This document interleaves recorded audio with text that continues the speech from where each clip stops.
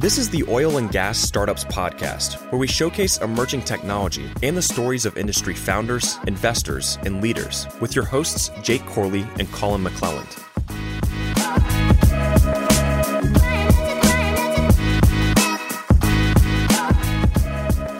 What's going on, Wildcatters? Welcome back to another episode of the Oil and Gas Startups Podcast.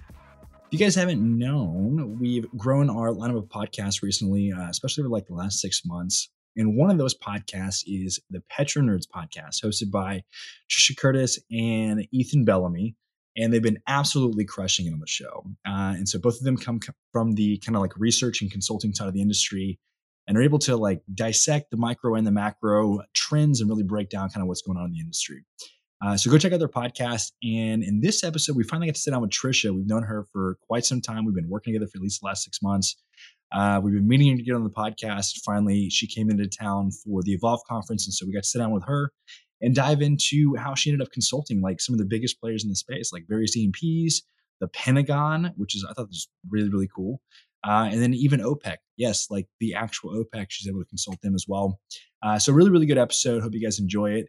Before we get into the episode, April 24th, I want you to mark your calendars. We are hosting the inaugural Wildcatters block party down in historic Richmond, Texas. It's going to be outside Chuck's house.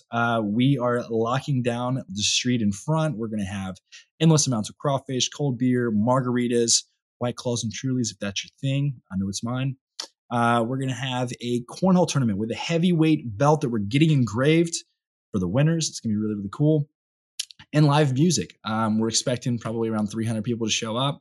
It's going to be a really good time. You can get tickets on our website, digitalwildcatters.com. Just go to the events section. You'll find it in there. If you don't find it, reach out to one of us and we'll point you in the right direction. So let's get right into the episode. What's up, guys? Welcome back to another episode of the Oil and Gas Startups Podcast. This episode has been a long time coming. Trisha Curtis, founder, CEO, Petro Nerds, also part of the Digital Wildcatters family, co-hosting the Petro Nerds podcast, where you guys take the micro and the macro and you put them in a bowl together and you come up with some insights. You and Ethan. Yeah. You guys are such a dynamic podcast. I don't want to say couple because that's I know you're going to because you're not couple. Yeah. I'm trying to think of another word for that. Duo, dynamic duo. There we go. So you've been saying, hey, when are we going to get you on the podcast? Yeah. And we finally got you down to Houston. We've been convincing you, hopefully, to move here. This is my third time. The commitment that I have to you boys is pretty significant. I mean, who wants to live in Denver? Let's be honest. The weather's a little more mild. The summers are amazing, by the way. We don't have the humidity, so my hair usually looks a little better in Denver.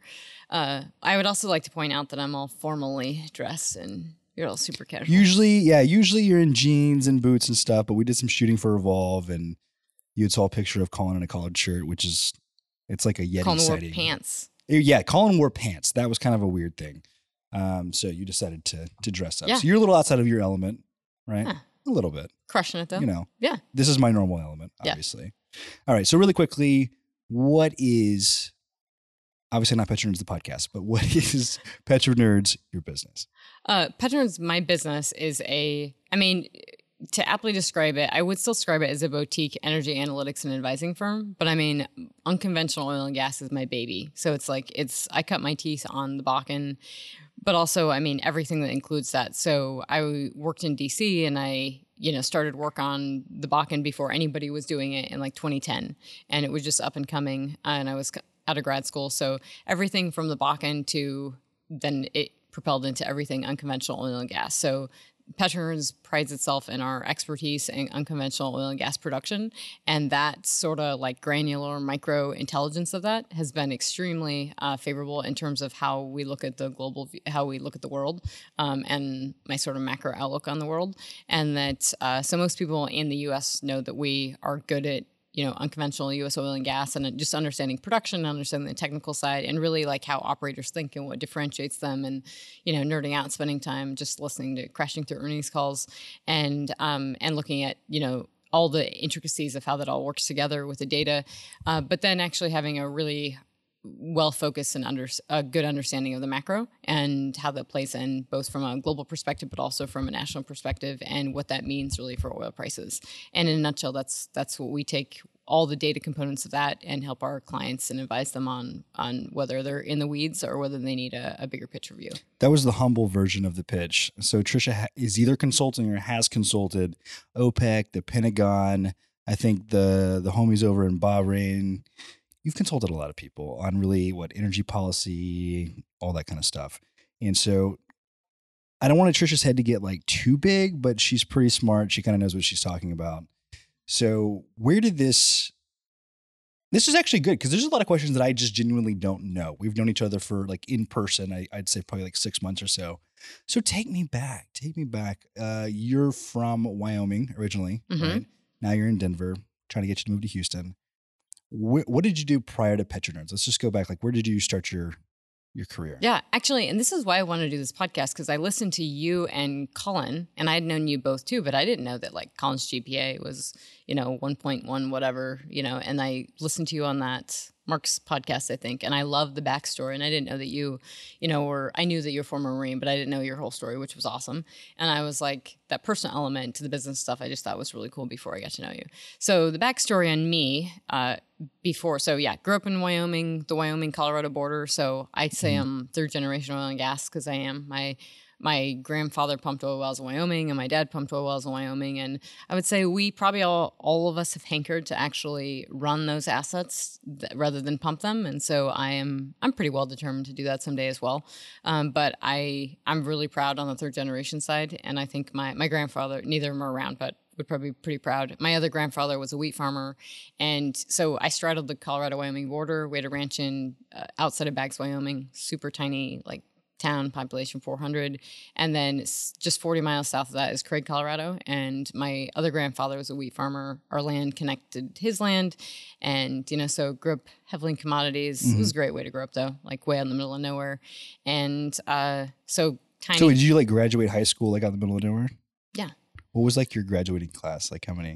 My class, it was a 4A high school. It was actually pretty big. It was like really? To be fair, I mean, Moffat County High School, like it started out as 200 and by year end, senior year was 150. So we lost like 50 kids before graduation. Man, my graduating class was like 2,000, I think. Holy crap. Yeah. Okay. Yeah. It was small. I also gave the speech at the high school graduation and I was You gave the speech? Yep.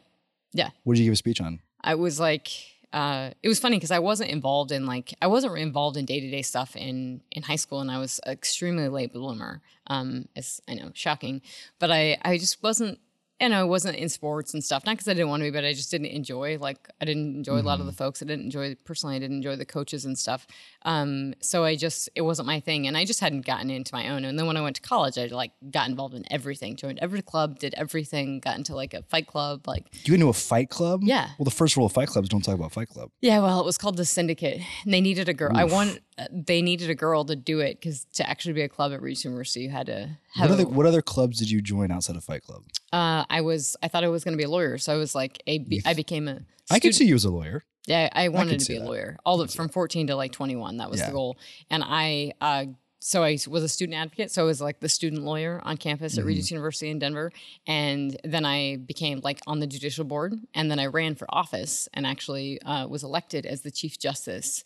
And what do you do in something like that? Do you just like take on the fraternities and the sororities? No, it was really, we had some super serious cases at Regis. We had some that were confidential, but they were like, if kids, there were sexual harassment cases, they were all kinds of stuff. And you would have we actually had a former lawyer who was a judge for one of them. And then one of the guys that was my student advocates when I was Chief Justice, he ended up being like the lawyer for that student, and I was the lawyer for another student. You can't actually talk you're not supposed to talk as a student advocate. So you have to work really hard to basically get, study the student handbook, and then you get the kid really well studied up. And I really enjoyed the process of it. I enjoyed understanding the rules. I actually enjoyed it. Something I realized that I was very anti-authority because I enjoyed pushing back on it. And that was actually catalyzed when I realized I didn't want to be a lawyer because I'd rather be a judge, because I very much enjoyed being Chief Justice and being the final arbiter of like, yeah, that's bullshit. And then deciding this. So you love power. Okay. No, I mean, I actually, it was funny because the people, the staff of Regis University, I think they thought they would really like me because I was very straight edge, and then when I became the Chief Justice, I didn't exactly decide on the things that I think that exactly the way they wanted to. I often favored the students because the way the handbook was written was crap. And so there was a lot of loopholes. Such a judge thing to say. And yeah, so wait, why didn't you go to the judicial route? So I'm bad at standardized tests, and I tanked the LSAT. And I had a full, so being a country girl and then going to Regis University, I had a full scholarship, like academic, tuition, everything. And so for my family, it was like winning the lottery. It was huge to go to a private Catholic Jesuit school. And when I had nearly 4.0 and double majored in economics and politics, minored in criminology, was, involved in everything. I worked at the fitness center. I was a manager at the fitness center. I was involved in, every different club. I did bowling for a semester, and you name it, I sort of did it and loved it, and super involved in student activities and student government. So I was like, well, this is going to be hard. I have a great resume. I'm going to get into law school. And then when I realized that you have to basically have a great LSAT score, and that's all that matters. And I took the LSAT and I bombed it. And I'm not good at standardized tests. And that was just it? And you were just like, law's over. Judicial route's over. I had an interview with a law firm downtown. It's just an intern, and I didn't like the interview. I didn't like that they wanted me to be more funny and like joke around, and I just didn't like the vibe. And I just thought I don't even want to do this internship, And so I wasn't as interested in it. And then when I didn't get in, I tanked the LSAT, and I got into school. I got into Loyola in New Orleans actually, and I got waitlisted at LSU, and I got into Creighton, and then I got into University of Wyoming, and I wasn't scholarshiped, and I thought, do I really want to pay the money to do this? And I'm not 100% certain I love this. Yeah. And my professor, his name was Terry Schmidt. He actually taught Condi Rice at DU, and he was awesome. And he sort of was my mentor and took me under his wing. And he thought I was really good at international relations. And he actually had pushed me in undergrad to intern at Parliament in the UK, as opposed to being a Hill rat in DC and interning on the Hill. So that's where I did my internship, was at Parliament in London. And then I had visited London School of Economics when I was there, and I was pretty enamored by it. And so when I was struggling and not getting into law schools I wanted to take the LSAT, he was like, why don't you apply to London School of Economics? And I was like, man, if I don't get in, this is going to just be, because getting the rejection letters was awful. And so it was going to be a pretty hard mental blow if I didn't get in. And I remember writing the essay. It was just super easy. It flowed really well. And I was just like literally talking about being a country girl, knowing how to sew. And I remember some guy being like, one of my friends was like, you can't tell London School of Economics, like, you like wheat and you know how to sew. Like, they're not going to let you in with this shit. And I got in, and I did international political economy, and that's what I did my master's in. So where's your accent? Yeah. My accent? Yeah. I didn't pick it up. Your English accent. I can't. I would have totally picked it up. I would have just ran with it. I'd have been like, I'm so sophisticated after this. So how many years were you there? It was just the master's program, which is, it's really efficient from an economic perspective, because it's a full year. So you basically start in the fall, and then you go fall, for a year, and then you do your dissertation over the summer. But so it's a full year. It's so stressful and awful, though, because you study all year, you take these classes, and then 100% of your grade is the exam. So Harry Potter, they like write the written exams and stuff. No lie, it's 100% still handwritten, and it's 3 hours. So each exam is 3 hours. And so you're literally just writing your arm off for 3 hours, and beyond stressful. And then that's 100% of your grade. It's just this exam questions and writing. Well, obviously you probably did better on that than the LSATs, right? Yeah, I did. I mean, it was still hard. But yeah, admittedly, and I'm like a straight A student. So like failing is not an easy thing for me. And I failed plenty. And I like that in your podcast and stuff, you talk about failure and propelling. And I would say, like, I always tell people who are going through a really hard time that success is not, success isn't made from people who are just crushing it all the time. It's typically we've failed somewhere, and we're picking ourselves up, and we're busting our ass. You just got to fail your way to the top. I mean, you're only going to go through adversity. And sometimes you got to lose quite a few battles to win the war. Yeah. Even if that means like 7 or 8 battles in a row. Trust me, we know all about that. I mean, we failed disproportionately more than we've ever succeeded by a long shot. And I mean, I think it's amazing that, Wildcatters has even turned it into what it is today. There were so many things that we tried that just never worked, or we weren't interested in. So you went to London, the School of Economics. What's next? What did you do after that? Well, then I came out of school in the recession. So I think it's actually, I listen to a lot of people talking now about, or actually seeing you guys on LinkedIn and stuff and people without jobs. And it's definitely a different market. I mean, my background is in economics. I'm a macroeconomist. So I think about the world in that way. And I came out of school in the heart of the recession. So I'm like at London School of Economics. And what the fascinating thing was, my dad is drilling for oil in North Dakota. And so I've got like an oil poster in my room and of like where oil comes from. And so all my like British buddies and like European friends were like, oh man, they called me like the oil chick because I was interested in it. Then did my dissertation. You really are a petro nerd, huh? I really am. Yeah. And I did my dissertation on Chinese national oil companies. And I had great friends. Like I loved the learning environment there. But when I came out of school, it was the heart of the recession. So it's 2010, highest unemployment we've ever had, sustained unemployment in the US. And if you're applying for jobs, you guys are a little younger, so you weren't applying for jobs then, but it was hell. It was just, I think I probably did 300 job applications. I got 2 interviews, one interview that it was like in Oxford actually, and then a couple phone interviews with Vestas Wind Energy. And I like I'm interested in renewables and stuff, but I have to be completely honest because when they rejected me, they were like, we just don't think that your heart is in wind. And I was like, yeah, that's very true. It's not. It's probably not into wind. So that's an accurate assessment.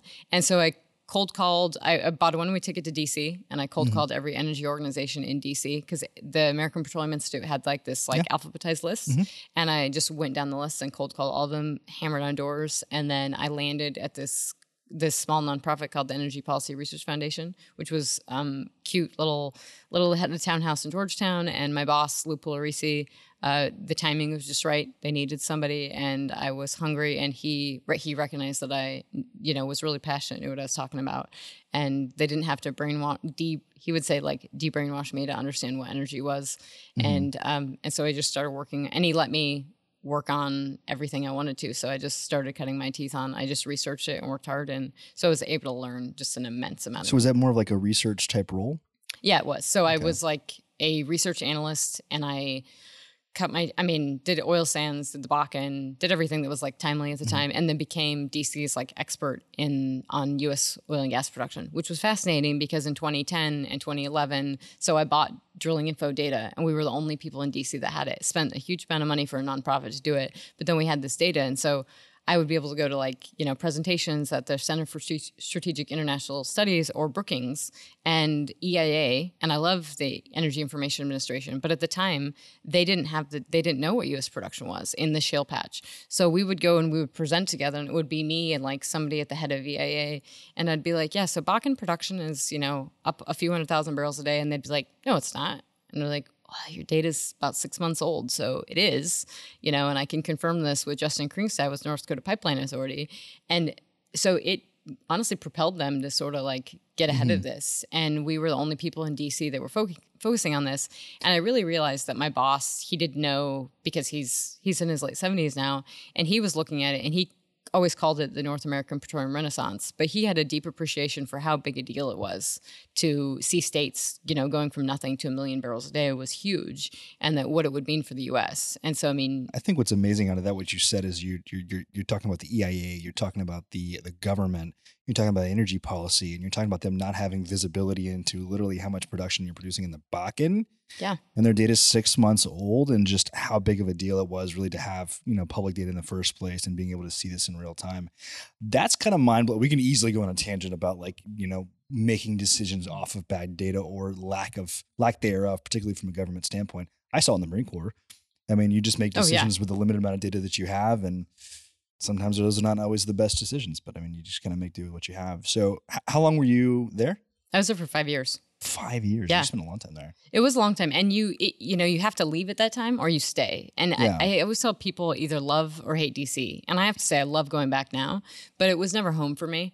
And it was just, the weather is, spring, it's like any place, probably like Houston, like spring and fall are great. Summer is brutal.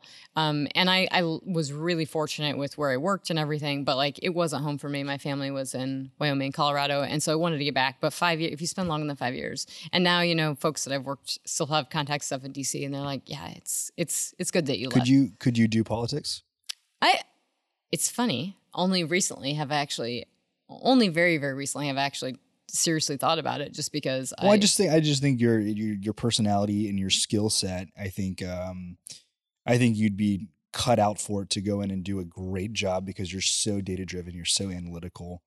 You're able to dive really, really deep into that and be able to dissect things, understand what they mean.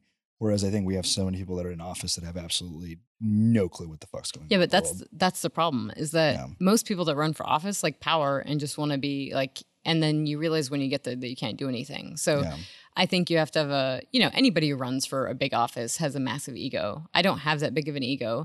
And the only reason I would want to is because I just think that it is ludicrous. I mean, from an energy and economic perspective, how people really don't understand what's happening is, it drives me bananas. I mean, this podcast, I think I talked about it. Robert Norton was on the podcast last week, and I talked about it with Ethan, and I kind of was joking. I was like, my friends are going to listen to this podcast and be like, Trisha's getting really political. And I was like, I don't want it to be political, but this is an unprecedented time that we're in from an energy perspective. And I'm very confident in saying that I think this is the single biggest thing that's ever happened in the U.S. oil and gas sector is this administration. And it could very well change. There could be a change, a pivot point, but thus far it is. And people just don't appreciate it. And so I don't feel bad about it in that I study the data. I understand the data. I understand the actual, information. I listen to the earnings calls, and I care, deeply about like understanding this stuff on a holistic level. And when you understand it that way, I think it's important to have be giving, at least having somebody opine and give some opinions from another perspective,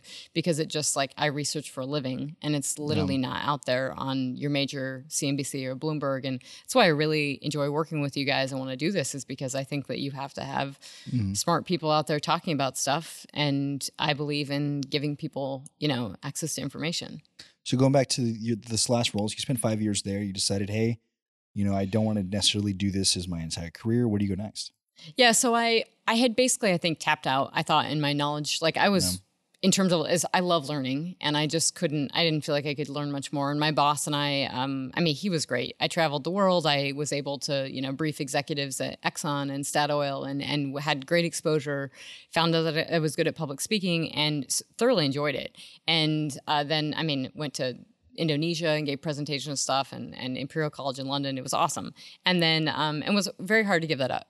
I was actually offered a lot of jobs in Houston during that time period, which was great for because I didn't know. I did when you apply to 300 jobs and then you're rejected, and I have to say this, the Wood Mackenzie, immediately rejected by IHS within 24 hours. IHS and Wood Mackenzie just immediately rejected my resumes. And it's funny because I've been in meetings with the CEO of Wood Mackenzie, and I had to tell him after he'd seen me speak and stuff, and we were, bantering and stuff, he'd be like, I think we might have made a mistake with that one. I was like, oh, good. Maybe you made a mistake on missing that resume. But it made me realize how flawed the system is of resumes. It's mostly automated systems to where if you literally don't meet the requirements in the system in the first place, it never sees human eyes. Yes, exactly. 9 times so you can't meet, and everyone who's ever I've never gotten a client probably really from them not meeting me or seeing me be able to speak. In every interview I've ever done, they're always like, man, it's just way different actually meeting you and talking to you and understanding that this stuff. So it's coming out, when I was at the Energy Policy Research Foundation, when I first started getting the job offers, it was because we would go brief Kinder Morgan or something. And then, I'd do 4-hour briefing for a bunch of people at Kinder Morgan. And then they would be like, hey, are you interested in this? And my boss would be like, crap. Every time we do something, you get a job offer. But it was great because, he had to start paying me a little more competitively. And it was a huge, nice ego boost for me. But I ultimately chose to stay because I loved what I was doing so much. And then sort of just hit a wall from it and realized that we were kind of doing consulting there in a way, because people were calling on stuff, and we didn't really do it straight up, but we were asked a lot to do consulting as a nonprofit. We weren't really supposed to be doing that. So we'd do it on the side or whatever. And I realized that that's maybe what I should be doing. And I'm entrepreneurial by nature. PetroNerds is going to be one of 20 businesses. We talk about businesses all the time. Yeah. I have not shy of ideas on businesses. So it was kind of natural to start thinking. And I believe it was there that my former colleague and I they were like, well, what are you guys? My old boss would be like, PetroNerds. And I was like, that's fucking awesome. So what year was the genesis of PetroNerds? This gets into a little, some territory of the business director with Petrobras. But a lot has changed in the past year, so we're happy to go into it. But I started the company with my former colleague at the Energy Policy Research Foundation I think we technically started the business in 2015, and he used it as kind of a consulting vehicle to just work with our former employer. And then we started it full time, and I quit my job in December 2015, started full time in 2016.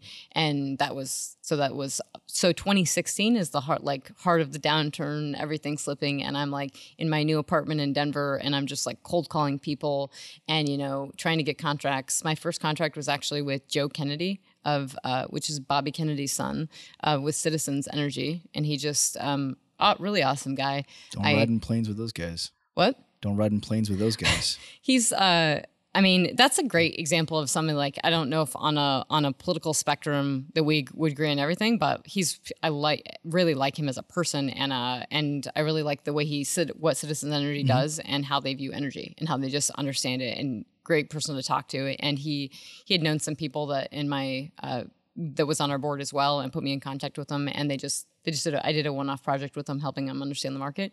And it was stuff like that, just like, as you guys know, like just grinding and trying to get, just to put food on the table and pay the bills. That was basically what it was like for a few years. Yeah.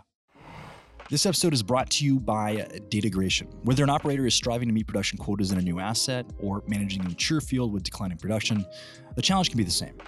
Oil and gas companies want to optimize production from each well to help attain profitability goals and return on investment. The improved oil recovery optimization solutions native to Datagration's PetroVisor platform help operators identify underperforming wells, choose the best secondary oil recovery techniques, optimize artificial lift programs and equipment, check surface facilities' health, and maximize uptime.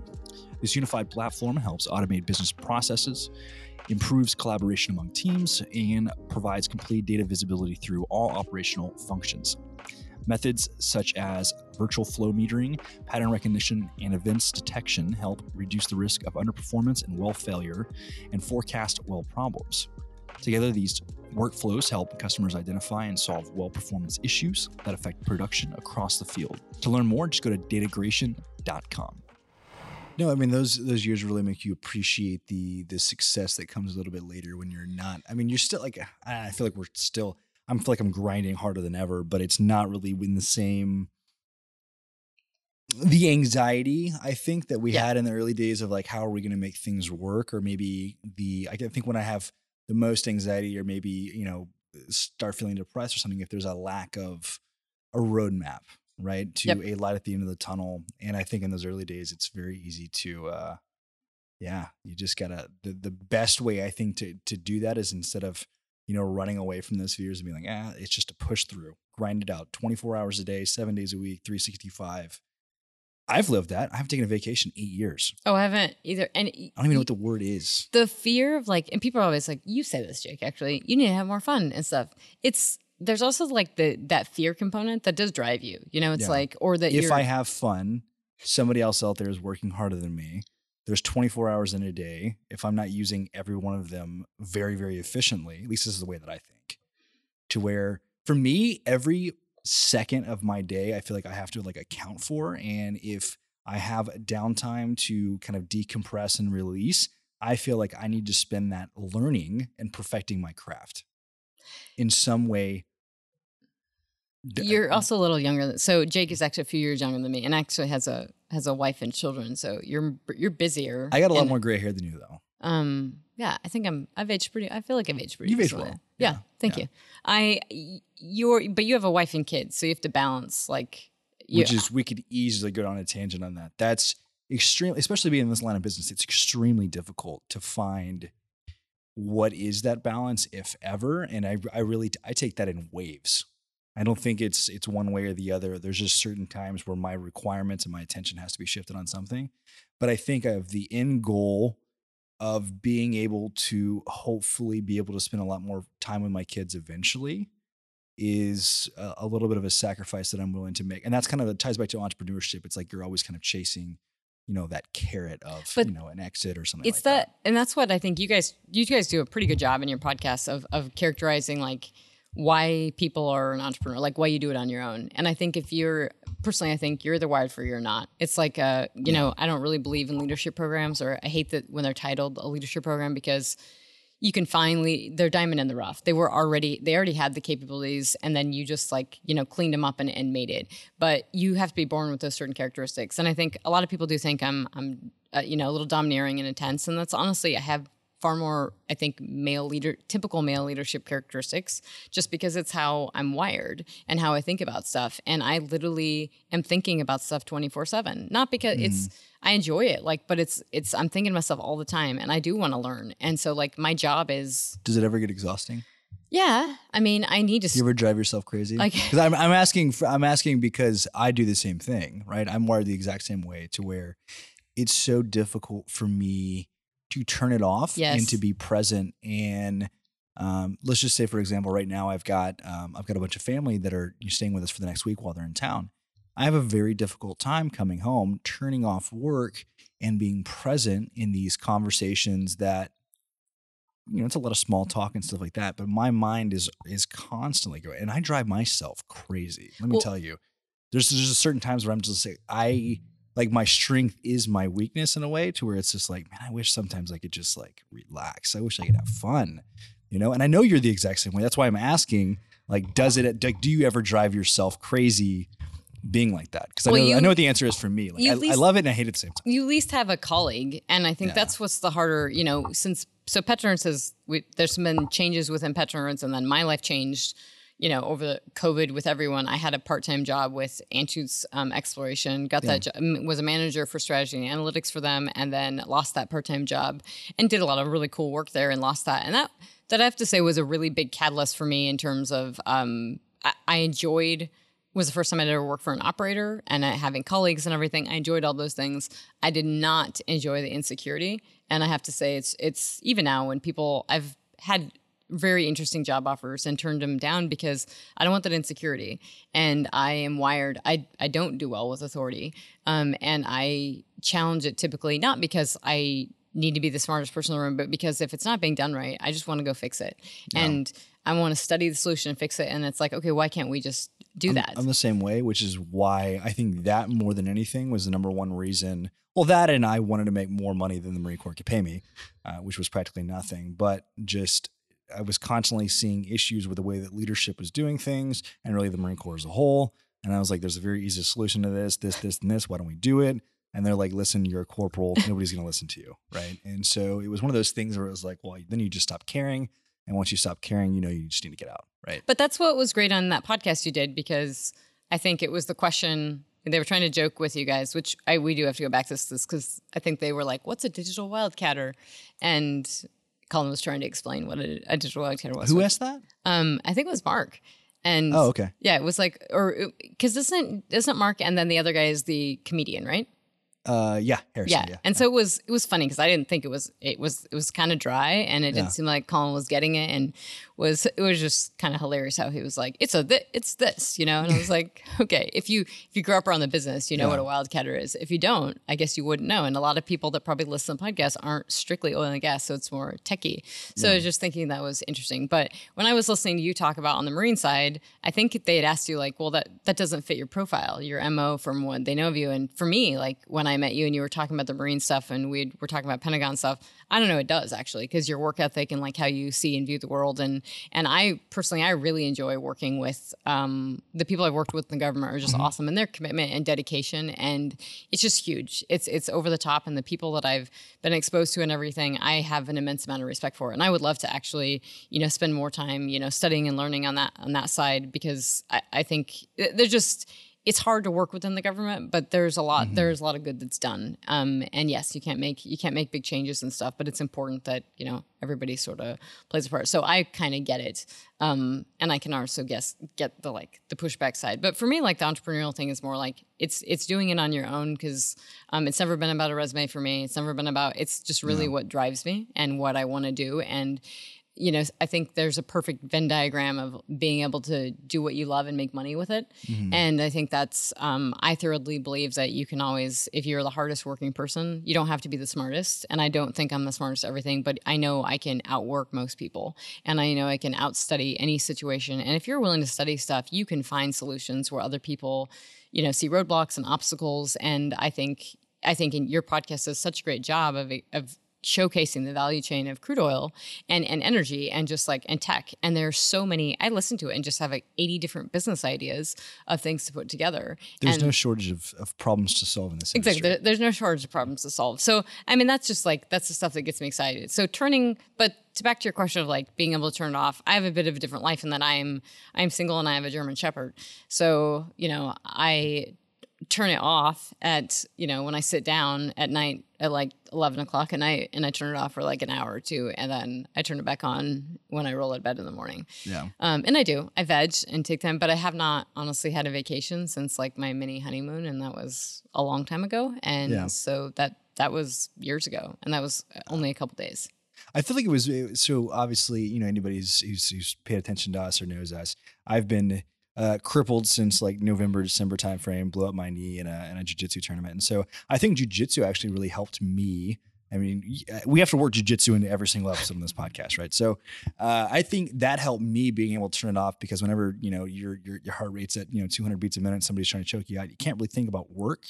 And I realized being injured and not being able to get that, I started to find myself kind of, my brain was going a little bit haywire, and I felt more ADD than normal, and I felt more on edge than normal because I'm on all the time, and I don't have that hour or two to be able to decompress and turn it off a little bit, which, we can go crazy with this conversation. Which really leads me to I guess my fear that my family has is for me on the entrepreneurial journey, that perhaps at the rate that I go, maybe I burn the candle from both ends, and I'm not setting myself up for longevity, literally health-wise. Colin made a remark the other day when some people were in here that it's remarkable how quickly my hair went from being purely brown to half gray in a year and a half, just through the stress and stuff. And I've seen people, and so literally I've had a stomach issue for 8 years. I didn't get it diagnosed until 4 months ago, of it just being extreme anxiety of involuntary muscle squeezing in my stomach, creating ulcers, which created a myriad of issues throughout my digestive system. So literally stress and the nature of what I do was physically putting me in the ER multiple times a year, and nobody could figure out what was wrong with me. I think this is a whole separate therapy podcast. Yes, this is a therapy. You're listening to the therapy podcast on Digital Wildcatters. No, but I like going a little bit deeper here, because I just feel like you and I are kind of wired a lot the same in that, and just kind of thinking about from an entrepreneurial perspective, the balance. Balance. You guys talk about when you interview people a lot too. I always think it's the work-life balance, which I think it was, what was that? It was Tesseract. Transect? Transect, sorry. Yeah, Tesseract is a fictional thing that's in both a book, Wrinkle in Time, and also in Interstellar. And Marvel, the Tesseract, Oh, no, wait, no, that's not Interstellar. That was Infinity Marvel. War. Yeah, Marvel comics. So, sorry, Tesseract. that was a nerd side note. Yes, Intersect, they, I think they were one of the first companies that were we really, lean into the work-life balance. And you can't do it for everyone. It's how you're wired. And I have to say, I do like to eat pretty well. I need to probably eat more. I drink over a pot of coffee a day. You guys do not have enough coffee here. I love coffee immensely. We're looking out for your health. We're trying to let you to detox when you're in Houston. Love coffee, and I work out. The only times I skip a workout is when I'm traveling, but I like to get a workout in. I like to hit the punching bag, and I like to I'm just wired. You get a mean punch on you? I think I do. You get a mean punch? What? You want to hit my hand real quick? Want to see? I definitely want. We need to do the bags and stuff so I can hit. I haven't done it in a long time. Are we gonna do jiu-jitsu? I can. Have you ever done jiu-jitsu?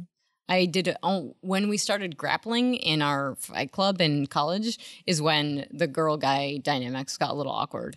And because they just didn't know how to deal with it. But I had all these people with like, it was called the Integrated Martial Arts Syndicate. And I was actually training for track I was training for track. I got a stress fracture in my foot. I always got injured, did this in high school too, and didn't end up doing it.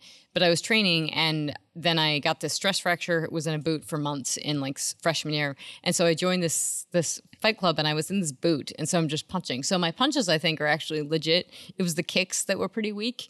And now I just, with the punching bag, which got ruined in the storm because the base was filled with water and now it's all bubbled up and now I have to get a new one, which was terrible. That was a casualty along with some of my pipes in the storm. But unleashing that for 45 minutes, that is the only similar high you get from running because like my heart rate goes to like 180 when I'm running. And running is, I'm relatively thin, so running is not a great idea. It burns a lot of calories, but it feels amazing. And people say that it doesn't, but like it's that high afterward or like 2 miles in. Same thing with the punching bag. It's just an amazing like whole body workout. And so yes, I would love to get into grappling. Do you feel like boxing allows you to work out some frustration? It truly, I never know that I might have it until I'm like really beating the crap out of it. And I'm like, okay, that I feel a little better. So yeah, I mean, your basic frustrations, but I really do think like working out's huge. And taking the little bit of time, like I love my family immensely. I'm super close to my parents. I have 2 older sisters and their kids are awesome. I don't have kids of my own, and I'm single, but like I really embrace. Trisha said she's single 3 times on this podcast. She's trying to let you guys know. All right. We've been talking about doing a dating show for quite some time, and maybe we'll make her the Digital Wildcatters Bachelorette, and we'll get some of you eligible bachelors. We need to get a good mix. We need some geologists, some engineers, maybe a few pumpers in there, and we'll see who can vie for Trisha's heart here. Trisha? What are you looking for in a man? Are we looking for? So Trisha's pretty country, but she's also, she's nerdy. When she's not wearing jeans and boots or a dress, she's usually in a Teenage Mutant Ninja Turtles sweatshirt that she likes to wear. This is when Jake knows we FaceTime. Yeah, we FaceTime too much. So I'm just kidding. But seriously, we'll find you love in the oil patch. Thank you. That sounds like a bad MTV reality show. Funny story. Yes, we had CMT and a bunch of other reality shows reach out to us back in the day. Really? Yeah. I don't know if we've told the story on the mic before, but yeah, we, because we posted our YouTube videos of, hey, here's us going and buying oil wells up in Oklahoma. Hey, here's us, hey, one of our wells went down. Let's do a workover on it. And they wanted to do a show that was like black gold, but like, like a roughneck. They wanted us to be like showing up in Lamborghinis and taking them out to the field and living in mansions and then like having fights amongst each other. And you were like, we were like not a fit for that. And I'm like, you realize these are stripper wells, right? These things do like 2 barrels a day. We only get like a few of them. So yeah, we were a major letdown for the reality TV show. Yeah, but when you're, you're rolling on your yacht, they're going to call you back again. They'll call us back. Maybe we'll give them some drama then. Yeah. So back to this, the work-life balance thing. And then I do want to talk a little about oil markets and pricing and just everything that's going on right now. We're going to hear Trisha rant. We should go on a Trisha rant and you should jump in because you should say your opinion. You guys take a pretty holistic approach. I think you guys do a really good job of. We try to be pragmatic. Well, Colin likes to rip on everybody, so he doesn't he hates everybody equally. Yeah. So, but I think, we've already started putting out more content really about broader energy. Really, I think it's important. And I think that we've really taken a look at what we've done. And I think there's a lot of responsibility that kind of comes with having this platform and this voice to really take a very pragmatic approach between, what does the future mix of energy look like? And I think it's going to be just that. It's not either or. It's a little bit of everything. Yeah. Except right now it's so crazy. And I think it's religious. Yeah, it's religious, and I think the market is crazy for one. So it's like I know that Colin is a Bitcoin fanboy and into all that stuff, which I love seeing him on TV. I love that my family sees him on Sky News and is like, I'm like, yeah, that's fine. I know him. And I think that's awesome. But I think, Tesla, Elon Musk when he's moving the needle on the market by buying he's buying into Bitcoin and then he tweets about this stuff shouldn't even be legal. We're getting way outstretched at valuations of the market. I think we're higher than we were in the .com bubble. And that every day I turn on the TV, every morning you turn on CNBC, there's a new celebrity SPAC that started. And I mean, literally every time they say SPAC, they say blank check company. And they're like, new celebrity blank check company. Mm-hmm. This is the .com bubble. This is the new .com bubble. And you have a Fed. When does it burst? So the timing, I mean, today I don't know what it closed down, but the Dow was down handsomely. And I mean, the Fed Powell's out there the last couple of days and testifying, and is basically saying, "Hey, everything's fine. We're really committed to this, and we want full employment." We haven't dealt with this in 30 years, where we've had inflationary pressures, and we have had this higher unemployment. And the unemployment is different. It's not the same. So this gets back to like when I was job hunting. I couldn't get a secretary job at BP or Coors, because they didn't exist. And then people would say, well, you don't have enough, you're not qualified. And the job that I was turned down for in Oxford, somebody with 10 years of experience got that job from it and took an entry-level position with 10 years of experience. And that would be like me taking it would be crazy. But yet people were doing that with a fraction of the pay. And so this is very different in that this is a service sector. This was self-induced from we closed down the economy. And so this is largely oil and gas and energy are a big factor in unemployment, but it's the service sector. So, taking $2 trillion in a stimulus package and trying to throw it at a very niche part of the service sector that, by the way, isn't going to fix itself unless you actually open it back up and you enable it to open back up. And you could be hurting in the same bill by forcing people to have $15 minimum wage and forcing the way restaurants actually pay people.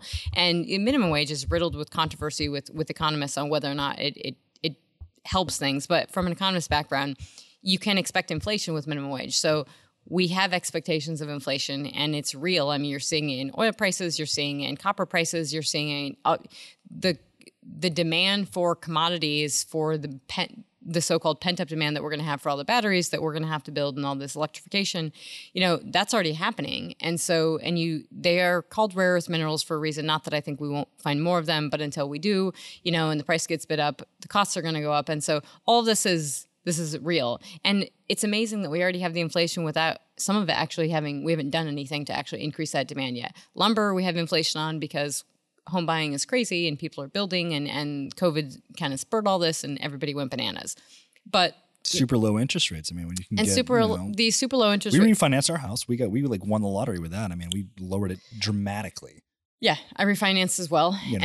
But I don't know. I guess the problem I have with it is that you have a dovish Fed being super accommodative and saying we're going to continue to buying bonds and we're going to continue to help this market, and yet unemployment numbers came in better than expected today. So that's why the market dipped, was because unemployment was better than expected. And you're just saying, I mean, in theory, the market wants a more accommodative Fed, and the Fed is saying we're going to be accommodative, but guess what? The market doesn't believe it because the Treasury yields are going up.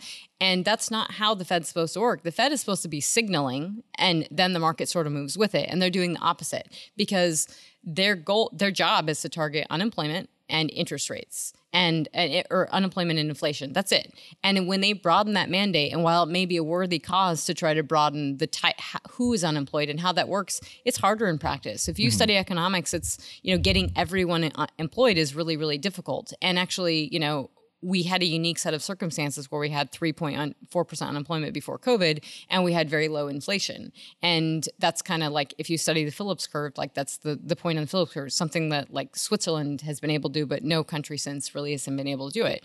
And so we just haven't felt what inflation is like. And I think there's a reality now that we're setting ourselves up for some sticky unemployment still. It's not going to be major. I mean, we're edging that down, but we still have some sticky unemployment, and we're going to have inflation. And I don't think a lot of us have felt we haven't in our lifetimes have really felt inflation and higher interest rates. And I think there are significant repercussions for that. Yeah, I think oh man, there's so much to unpack there. Yeah. Like you said, the service sector has been absolutely decimated. Rather than issuing, and I don't want to get too political, but rather than just saying, hey, here's some health guidelines, coming in and absolutely telling people that they can't make a living and that businesses must shut down. Throughout all of this, I think was kind of an awful way to handle that, because if you're able to use any sort of pandemic as a way to shut anything down without any kind of repercussions from a government standpoint, I think it sets a really bad precedent. And then at the same time, we learned a lot. Like we haven't really gone through this before, right? So we're still learning. And the thing is that all of this, $600 checks, $1,200 checks, whatever it is in terms of stimulus. I mean, that's our own money. We realize that, right? We realize that we're issuing ourselves money now to pay back later at some later date. And you look at how much the deficit, man, just over the last like freaking 8 years, it's just been ridiculous, absolutely ridiculous. Like you said, unemployment's awful. It's awful, but it's like, I want people to realize that. So when I came out, it was over 10% in 2010. Yeah. Nobody thought we would be below. And I'm not saying it's a huge issue. I was one of the people that, had my business to fall back on and revamped, PetNerds, which is another story, and retooled it. But I had lost my job. Lots of people were losing their jobs at the heart of COVID.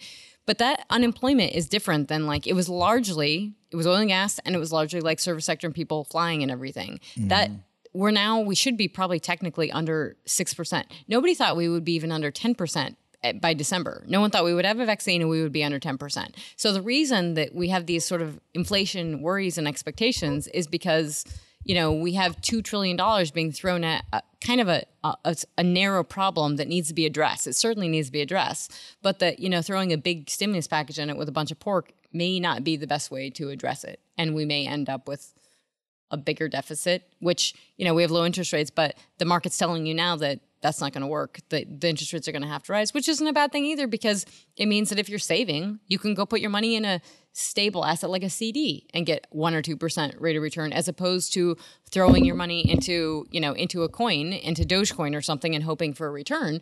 I just don't necessarily think that that's the, and the rise of the retail investors and everything that's happening in the market is crazy. And it's not that you can do it if you want to trade and you want to do all that, but it is creating. It is fascinating. It's fascinating, but it's and creating entertaining. Low interest rates create asset bubbles because people are looking for a return, and that's what's happening right now. And so for the Fed to disregard the fact that they're not enabling, So you're pretty bearish on Tesla, huh? I'm not bearish necessarily on Tesla. I mean, I think he's done a remarkable job at what he's been able to put together, but the value of the company and what Elon Musk's company produces in terms of actual cars and the output is nowhere even close to they cannot be reconciled. Yeah. So it is close to conventional logic. And I think what it begs to question is, we were talking to Mark Bahorch, he does Risk Profile with us the other day, and we were talking about cryptocurrency. I think we were talking about Bitcoin. And it's really, it goes back to what is something worth, and something's worth whatever people are willing to pay for it. But what you've seen, obviously, with Tesla, it's completely defying conventional logic, the way that you would value a business. And the thing is that so many of these retail investors are now so heavy and such large bag holders of Tesla that if the whole thing crashed, what would be the ripple effect of essentially, a company that is now worth more than every other car company in the world combined was to completely tank and now be valued by conventional standards? What would be the ripple effect of that? Well, that's a huge point. If the bubble bursts, Tesla will be affected, and I feel like that will be the spark of the bubble bursting, is Tesla crashes. And the other thing is that with the a lot of people don't realize is that the catalyst for the real inflation concerns were the Biden win and the concept that we would have this big stimulus package. And then along with that has been the rise of every EV company. And I literally say in every one of my podcasts, but I always say, you and I can start a company. And if we say we're starting an electric vehicle company, we could probably raise 20 million or 100 million, and we could put green on it, or electric vehicle, and we could do a SPAC, and we could start it tomorrow. We could just be billionaires and walk away. That's what's happening every day when you turn the market. So a lot of those aren't going to be real, but you do have way more. Tesla has way more competition than it did a while ago, and you literally have government incentives pushing this now for all this electrification, and that's creating dislocation in itself. You have a lot of government regulations now that are out, or executive orders that are written, and people think this is going to be really favored. They don't know how exactly, but it looks really good, right? The writing's on the wall from the green side, and so. That and low interest rates and negative interest rates, as Robert Norton and Colin have talked about in their podcasts, have fueled this. And that's a really big deal. And especially given that in history, renewables, and I'm not ripping on renewables, but in history, in terms of the actual, percentage returns, they're in the single digits. And when the cost of these metals go up and these rare earth minerals go up, it's going to get even narrower. And so Tesla is extremely exposed from an inflationary standpoint on that side. Absolutely. Couldn't agree more. Still fascinating to watch, right? It definitely And is. I think the bubble does. I mean, we're like you said, I mean, every sign of a bubble is definitely here, and we're so far past it. And the question is, when do things pop? And I think we're kind of poised for not just a recession, but potentially a depression like we've never seen before. I think there's a lot of reasons. We could probably talk about that forever. Before we wrap up, I want to ask you what does energy, or maybe let's just go, not energy, that's pretty broad. Let's just say oil and gas. What does the oil and gas industry look like 24 months from now? 24 months. That's a really great question. Like 24 months from now, I thought you were going to ask like 25 years from now or something. No, 24 months. 2 years. Yeah. In many ways, I don't know if it looks as different as people think. I was listening to Diamondback's call and just the other night, and I was realizing, they have reiterated what a lot of companies have too, saying we're not going to increase production, even if prices go up.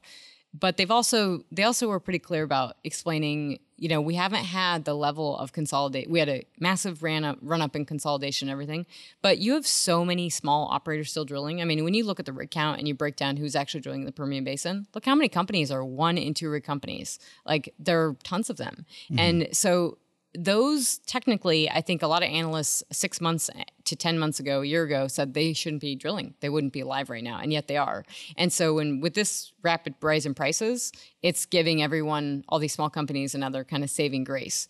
So I think the trajectory looks a little different than what people expected 6 months ago, that you wouldn't have any small guys. And I think if prices stay here, personally, I think this is too hot. This is not a balanced market. I have been bullish on prices from March of COVID and the collapse. And I really thought that $40 was kind of your base. I was very clear with clients and who I worked with and publicly that we were going to hit or near 50 before the end of the year. I thought that was an easy target. We did that. The problem is we've sort of, and OPEC and we're at 63 now, 64? 63. We've been hovering at 63 for 2 days. I don't know what it is at the moment.